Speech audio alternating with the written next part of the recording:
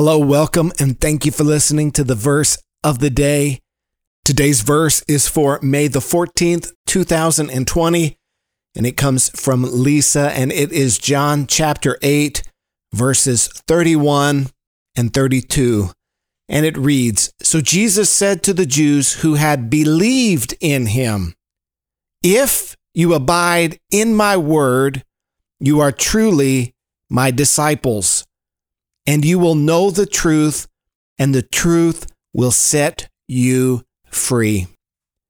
Now, many of us are probably very familiar and well acquainted with John 8:32.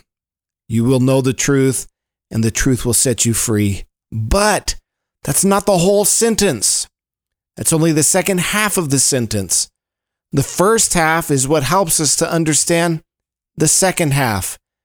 And here in John chapter 8, the context, what we're seeing here is that Jesus is having this back and forth dialogue with the Pharisees. He's having this argument, if you will, this kind of a debate where the Pharisees are trying to attack him, they're condemning him, they're trying to tear him down and reduce him to someone that the crowds won't pay attention to. And Jesus is really putting them in their place. It is a phenomenal chapter. I highly recommend that you would read it and you would study it again and again, because there is very much truth in it. But when we get to this point, it says that upon hearing this argument, that many of the people who were listening in believed in him. And so Jesus turns to those who are believing in him, and he says this statement, "If you abide or continue in my word, then you are truly my disciples." You see, there were some people who were hearing this back and forth, and they were saying, yeah, we believe what Jesus is saying. We like the argument that he's putting forward. And Jesus says, that is not enough. If you're truly going to be one of my disciples, you have to do more than just say you believe. It has to be more than just saying, yeah, I agree with what Jesus is saying, or even, yeah, I agree that Jesus is the Son of God.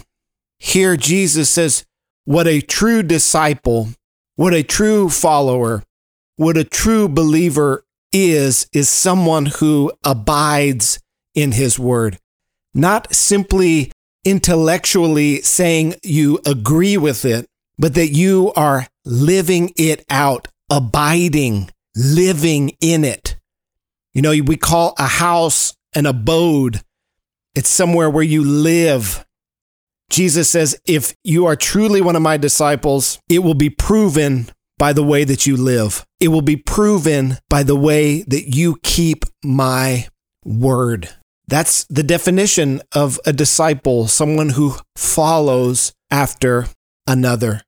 And then he goes to the verse that is well known, and he says, "And you will know the truth, and the truth will set you free." Listen, you cannot know the truth unless you are abiding in his word. This is a moment by moment, day by day, living in, following after, keeping Jesus's word, the word of God, the teachings of Christ. It's in that process that we know the truth, and then that truth that we know brings us into freedom. You said a lot of times this verse from John 8:32 is thrown around, and people believe that, okay, yeah, I know the truth. I know the gospel. Yeah, I know the facts about Jesus. And so now I'm living and walking in freedom. That's not the case.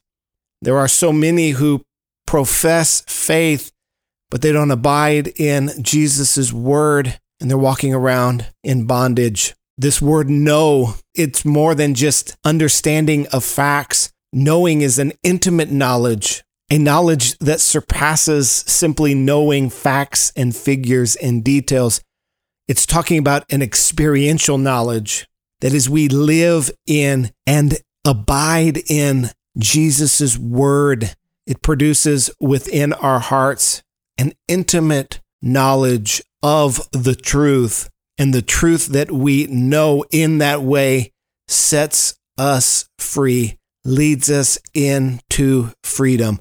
But you will never have freedom unless you abide in His Word. This is why it is so vitally important that every Christian develop the daily discipline of reading and studying God's Word. If I could only ever give you one piece of advice in your Christian walk, in your walk with the Lord, I would say never go a day without reading your Bible. Never go a day without letting your mind be washed and transformed by the Word of God.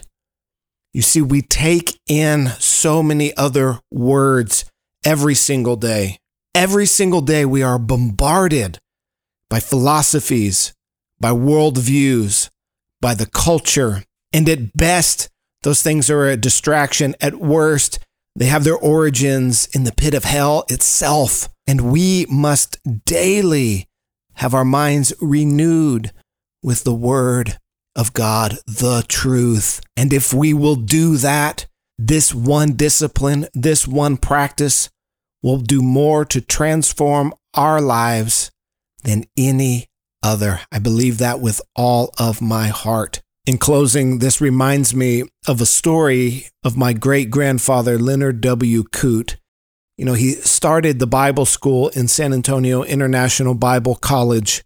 And one day at the school, as they were getting towards the end of the school year, he went to the students at chapel and he specifically addressed the seniors who were about to graduate. And he asked them this question: how many of you have read through the Bible 100 times? And there was a little bit of snickering and some bewilderment and people not taking him seriously, thinking this has got to be a joke. Then he asked them, how many of you have read through the Bible 50 times? Again, nobody could say that they had. So he went down to 20 times, and then to 10 times, and then to 5 times, and it started to get really quiet in there. And then he said this: God only wrote one book. Read it through, pray it in, work it out, and pass it on. And that word that he shared with those Bible school students so many years ago is just as true today. God only wrote one book. We need to read it through. We need to pray it in. We need to work it out. And we need to pass it on.